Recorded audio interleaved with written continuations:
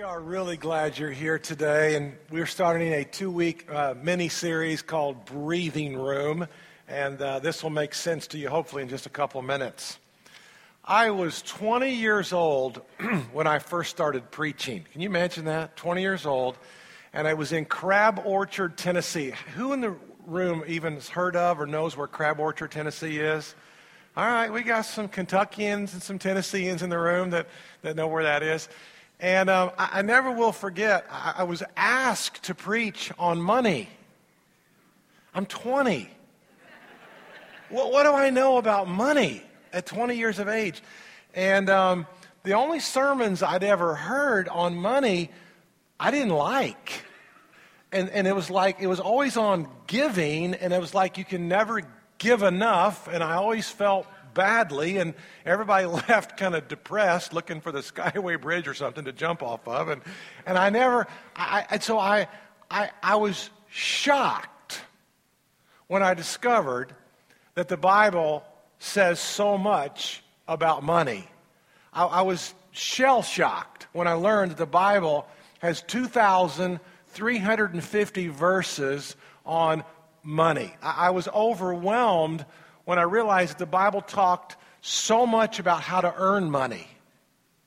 And the Bible talked so much about how to save money. And the Bible talks so much about how to invest money. I was overwhelmed when I realized that God talks about how to earn money, how to spend money, how to save money, how to give money, how to invest money. I was shocked when I realized that God talks more about that than anything else in the Bible. I was overwhelmed when I began to realize that Jesus talks more about money than he does heaven and hell combined. That 1/3 of the parables all deal with our stuff. I was overwhelmed when I realized that, Jesus talks more about money than he does prayer. And he's all about prayer, right? Everybody knows that. Jesus is all about prayer. But the Bible is so if you're like, a middle schooler in the room today, or you're like a high schooler, or you're like a young adult, listen up. Dial into this. I want you to lean forward on this today, because this is about breathing room. And how can you have breathing room in your life? So let me just give a quick illustration. It was like 2 or 3 days before Easter last week, and Danita brings home a new shirt. And it was a shirt that I was supposed to wear on Easter. And the shirt was like a size and a half too small, and I'm putting the shirt on, and Danita and the girls were watching me, and the shirt actually, the long sleeves comes about right here, and I'm sucking it in, trying to button the buttons, and they're going, "Yeah, that'd be good, Dad. Try to preach in that, 3 or 4 times," and you can't even breathe. Or like now it's a new season, it's warming up again, and you're putting on some pants you haven't worn in like 6 months. How did they shrink? How does that happen? And every time you put on, so there's everybody wants room to breathe, right? Well, this is what I didn't get. I didn't understand that before God ever wants something from you, he wants something for you. I didn't get that. Every time you'll notice that before God ever wants something from you, he always wants something for you. And God knows that you and I live in a material world. We got to buy, we got to sell, we got to have gas, we got to have insurance, we got to have food, we got to have jobs. God gets all that. He made the economic system. And so before he ever wants something from you, does he want us to contribute financially? Of course. Does he want us to contribute with serving? Of course. But before he ever wants something from you, he always has something for you. And I didn't get that. So you can imagine when I'm in Bible college and I'm in seminary, and I'm like shell-shocked when I realize that did I mention this before? There's 2,350 verses on money. He talks more about money than any other subject in the entire Bible. That to me is ding, ding, ding. I need to pay attention to that. And then I began to realize that when Paul talks about money and when Timothy talks about money or when Peter talks about money, those guys do it in lecture form. Paul, Peter, Timothy, they're like straight shooters. They do it in lecture form, but not Jesus. Jesus always talked about money in story. There was always a story. He always told somebody's story. And then I began to realize that Jesus is helping us because we're all writing our story. Money writes your story. You're writing your money with story. Are you generous? Are you greedy? Are you lazy? Are you industrious? Everybody in the room is writing his or her life story through money. And it fits for all of us. How do we earn money? How do we spend money? How do we save money? How do we give money? How do we invest money? We're all writing our life's story, and money is the median through which we're writing our story. And so every time Jesus has one, and there's dozens and dozens and dozens of these stories. And this is like original. Nobody taught me this. I figured this out after 25 years of trying to teach on this. I was blown away with the story. And in each one of these stories, you'll see these individuals, they're writing their life. Now, here's the question for you this morning. How do you want your story to read? Because you're writing your story right now. Are you lazy? Are you generous? Do you work too hard? Do you not work enough? We just start filling in the blanks. Every one of us in this room, we are writing our life's story, and money is a major part of that. And did I mention that there's 2,350 verses on money? Have I said that yet this service? You see, it's overwhelming how much, because he always wants something, what? For you, before he ever wants something from you. So I want to share some stories that Jesus told. First one is this. First one's out of Matthew. This guy comes up to Jesus and he says, "Teacher, what good things must I do to get eternal life?" Kind of a weird question, isn't it? "Why do you ask me about what is good?" Jesus replied again. He's asking a question. Jesus doesn't answer him yet. Jesus responds with a question. There's only one who is good. If you want to enter into life, keep the commandments. Which ones? Well, don't commit murder. Don't commit adultery. Don't steal. Don't give false testimony. Honor your folks. Love your neighbor as yourself. Well, all these I've kept, the young man asked, "What do I lack?" Jesus answered, "If you want to be perfect, go and sell your possessions and give to the poor, and you will have treasure in heaven. Then come follow me." And when the young man heard this, he went away sad because he had great wealth. Now, I've heard some really bad sermons on this. There's usually one point to one of these stories. And the point is not that it's wrong to be wealthy. There's nothing spiritual about being in poverty. And you think about this, of all the wealthy people in the Bible, there was Mary, Martha, Lazarus, there was Joseph of Arimathea. He was wealthy enough to have a tomb that Jesus could use. Peter and Paul, these guys were supported by a bunch of really, really wealthy people. The patriarchs, Abraham, Isaac, and Jacob, were incredibly wealthy. In today's value, you know how much money King David gave to build the temple? In today's value, it's estimated it was $54 billion that King David gave to help build the first temple.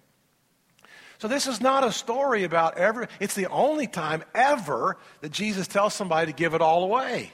Now, why did he do that? So I've heard some awful sermons. You can't be wealthy and be a Christian. That's horse manure. That's not right. That just doesn't fit. The point is, this was his God.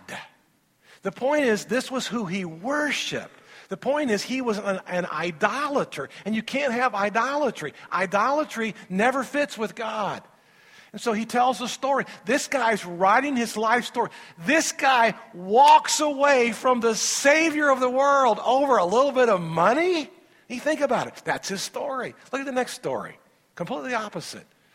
Jesus sat down opposite the place where the offerings were put in, And he watched the crowd putting their money into the temple treasury. That's kind of weird, isn't it? I don't know what anybody in this church gives. But can you imagine Jesus watching all these people give their money? I heard one guy say, don't do this, but he said, everybody stand up, reach in front of you, grab the wallet of the person in front of you, and give like you've always wanted to give. I thought that'd be cool to do sometime at church, but I haven't had the courage to do that yet. Many rich people threw in large amounts, but a poor widow came and she put in 2 very small copper coins, worth only a few cents. And calling his disciples, Jesus said, look, come on, look. I want you guys to see this. Truly, I tell you, this poor widow, I've never seen this before, says Jesus. This is incredible. This poor widow's put in more than treasure than all the others. They gave all out of their wealth. But she, out of her poverty, she put in everything. She put in everything she had to live on. Now, we don't know a lot about the story. We don't know why she was so poor. Maybe she didn't have a husband. We don't know. That's not the point of the story. The point of the story is she was all in. The first guy was rich. He had no breathing room. This gal is poor. And she is just calm as a cucumber, whatever that means. Look at the next story. Then he said to them, watch out. This is story number 3. Be on your guard against all kinds of greed. Life does not consist in the abundance of the possessions. And he told them this parable. The ground of a certain rich man yielded an abundant harvest. And he thought to himself, what shall I do? I have no place to store my crops. And then he said, this is what I'll do. I will tear down my barns and I'll build bigger barns. See, it's all about I. If you notice how many times he says I. He never asks God. His money, his crops, his barn, his farm, it's all about him. I will tear down my barns and I will build bigger ones. And there I will store my surplus grain. And I will say to myself, this is how it will be with whoever stores up things for themselves, but is not rich toward God. Now, it was great that he was a good investor. It was great that he had great foresight and thought. But it was horrible that God was nowhere on the radar. Story number 4. Jesus entered Jericho and was passing through. A man was there by the name of Zacchaeus. He was a chief tax collector and he was wealthy. He wanted to see who Jesus was, but because he was short, he could not see over the crowd. So he ran ahead and he climbed a sycamore fig tree to see him, since Jesus was coming that way. And when Jesus reached the spot, he looked up and he said, Zacchaeus, come down immediately. How about that freaked out old Zach, don't you? You imagine that? He's up there hiding in a tree and Jesus stops. Come down, dude. I'm going to your house today. By the way, what are we having for lunch? I must stay at your house today. So he came down at once and welcomed him gladly. And all the people saw this and they began to mutter, he's gone to be the guest of a sinner. But Zacchaeus stood up and he said to the Lord, look, Lord, here and now I give half of my possessions to the poor. And if I've cheated anybody out of anything, I will pay back 4 times the amount. Wow, what a story. I mean, before Christ, he was writing his story. And after Christ, he was writing his story. Today, you're all writing your story. How will it read? What will your story look like, and what will your story be like? You're writing it, good, bad, or you're writing it. And so today, people talk about your story. Gosh, she's this way. Oh my goodness, he's this way. Look at how great they are. Everybody is talking about your story. And when you're dead and gone, and you will be dead, and you will be gone someday.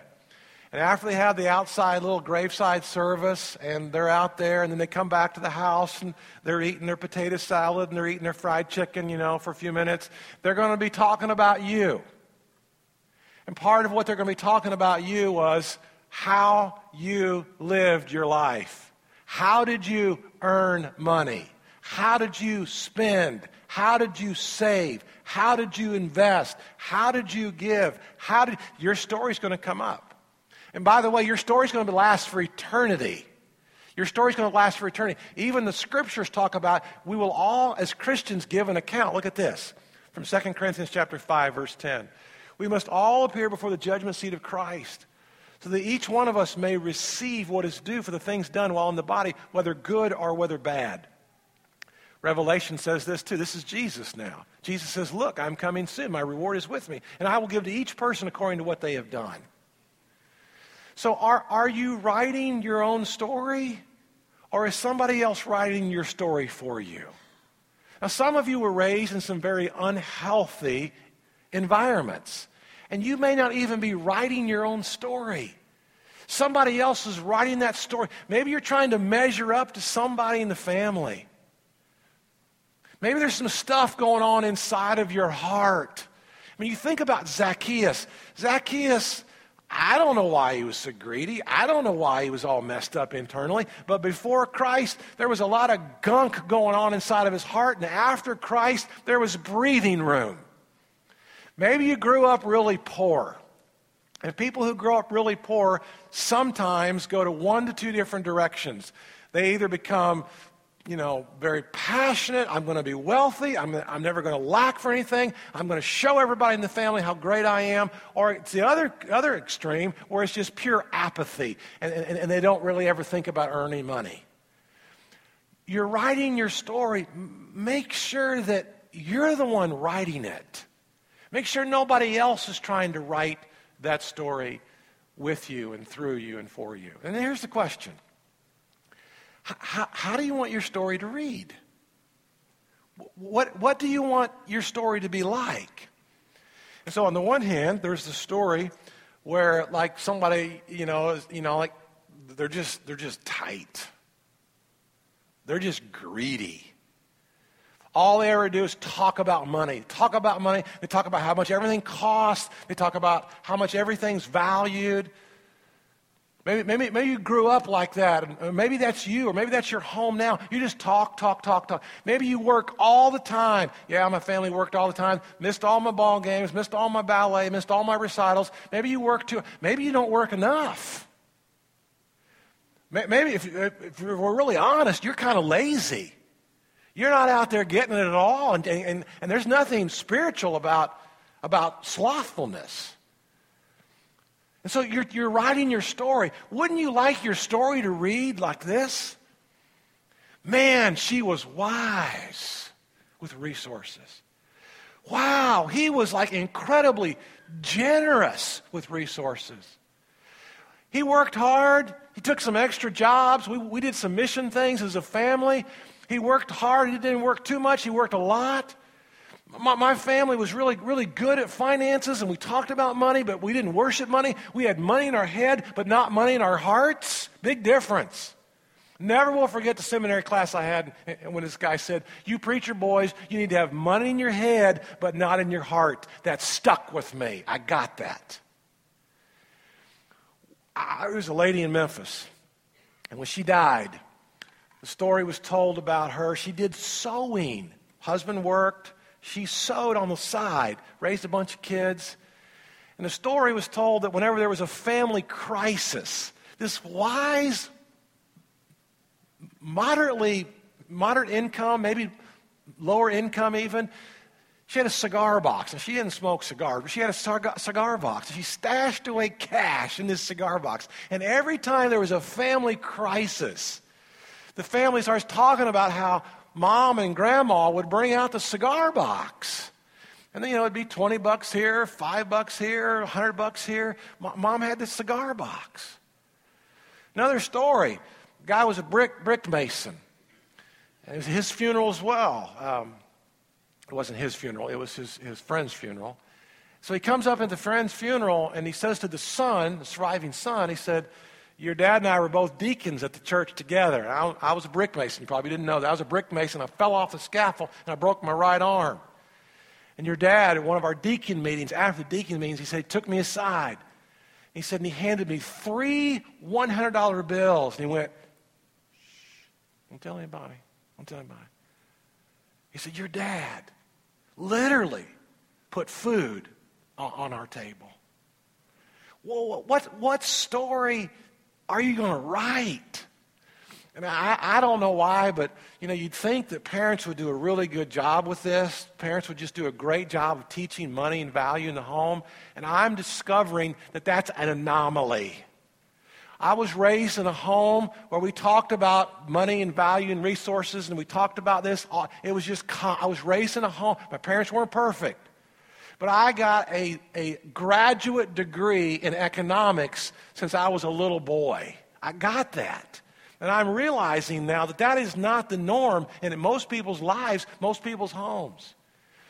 And so how do we position ourselves to write the kind of story that we really want to have written? Now, what makes a great story? A great story is a connection. A great story is you can relate to it. A great story has value, and that's to be the course of your life.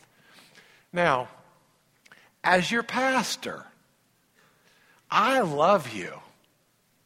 And I always love the Sunday after Easter. This is going to sound really weird, and maybe nobody in the room will get this except me.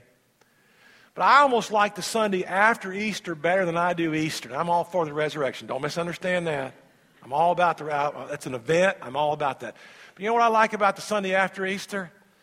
These are the people who are core, diehard, dialed in, committed. These are the folks that want to do life right. And so from my heart today, I am thrilled that you are here. And I want you to have breathing room so that you can write the best story when it comes to money and resources that you possibly can. See, this is not a sermon about giving. This is a sermon about living. And every one of us in this room, I don't know if I've mentioned this or not. Maybe I have. There's 2,350 verses on how to earn it, spend it, save it, give it, and invest it. And he's all about the balance of all of those components. So the question would be is how do we get in a position then to have breathing room? I want to give you 8 quick things. Look on the screen if you would. These are fill-ins if you want to fill these in your bulletin. You can take these home. But these are some things that I hope will be able to help all of us. First of all, how do we get in a position? Look back. Look back and say, okay, I was raised in a home where we understood the value of money.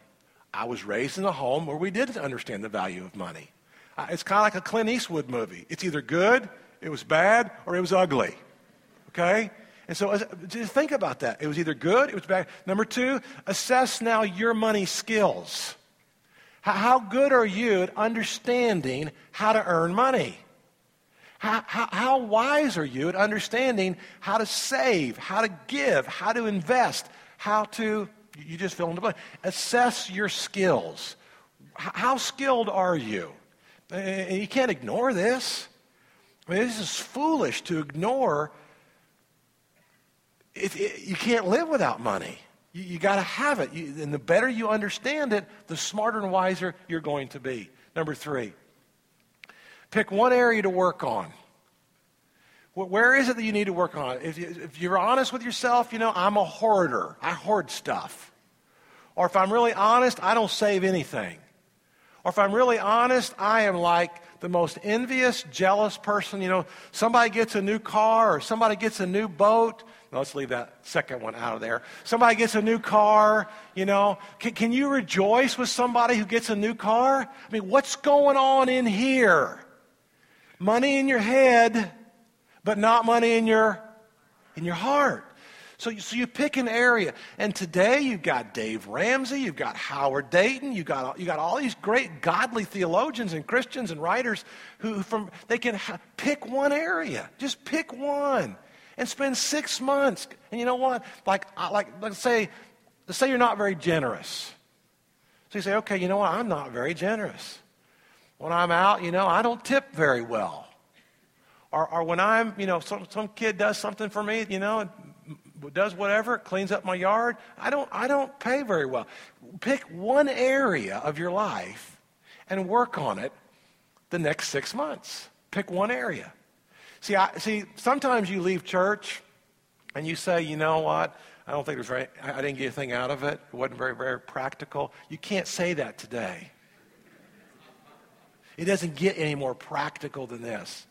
And I think it's very biblical and very scriptural that we apply these things. We put these things into practice. Number 4, use technology. We got something today that, our grandparents didn't have. You decide what percentage of your income you're going to live on. And you can set up your own QuickBooks. You can set up your own programs at home. Then when it comes to, so I'm going to live on, let's say 80%. You live on 80% of your income. You know from technology how much you can spend. Then you got 10%. Let's say that you want to save 10%. And your companies do this. Your companies do 401ks or whatever, or IRAs. You can use technology to see how much you're going to save. You can use technology to see how much you're going to give. I now give online. Every month on a certain day, our tithe, our 10% comes right out. It is so easy today to use money with technology today. Use it. It's available for us today. Number 5, I would always keep truth in front of you. It never helps you when you deceive yourself about money. Scriptures, again, I think I've mentioned this once today, but there's 2,350 verses. Number 6, figure out who has breathing room. Who has it? Look around you. Who spends less than what they make? Who's content with what they have? Look around you. Figure out who has breathing room and why. It's really not a matter of income. Some of it's income. You got to have some income. But it's really a matter of how you choose to live your life. Number 7. Write the last chapter. How do you want your last chapter to be written? Man, I want people to. I want to do this, and I want to do this, and I want to take care of the kids. I want to set the wife up for success. I want to set the husband. I want my grandkids, my church, my community, my whatever. What's the last chapter? How do you want it to read? You're writing your story today. Every one of us today. We're going to leave here and go out of here, and we're writing our story. Everybody's writing their money story on how they earn it, give it, save it, spend it, invest it. Everybody does this. And as your pastor, I want you to write the greatest story you possibly can write. I want you to have this freedom and this breathing room in your life to where you can just be the kind of person that you just know that's what God wants you to do. God wants me to do this, and God wants me to be this. And then number 8 is we surround ourselves with people. We surround ourselves with people who are writing the same story. I've surrounded myself with a group of men, and these men are in my life, and we're writing the same stories. We know God wants something from us. We get that. But we also get the fact that he wants something for us. So you surround yourself. And that's why we always talk about community. You see, if you do this without community, you will only do it so far. But you do this in community, and it will just ratchet you up this much further and this much greater. And that's why we're sold on community groups. This is why as a church we do large group. This is cool. This is good. This is why we do small group, because in smaller groups, in community groups, in connect groups, you're able then to connect with other people, and you surround yourselves with that. And so I've asked Tom to come out, and Tom's going to come out Goodlet and share with us a little bit about how we do community groups. Now, I want you to take these 8. I'm asking you to take these 8 and apply them and put them to practice in your life. Okay? So we do community groups. I think the why is pretty simple, isn't it? Maybe it's the how. We want you to join, jump in, get plugged in. I'm really glad you came back after Easter. Thanks for being here.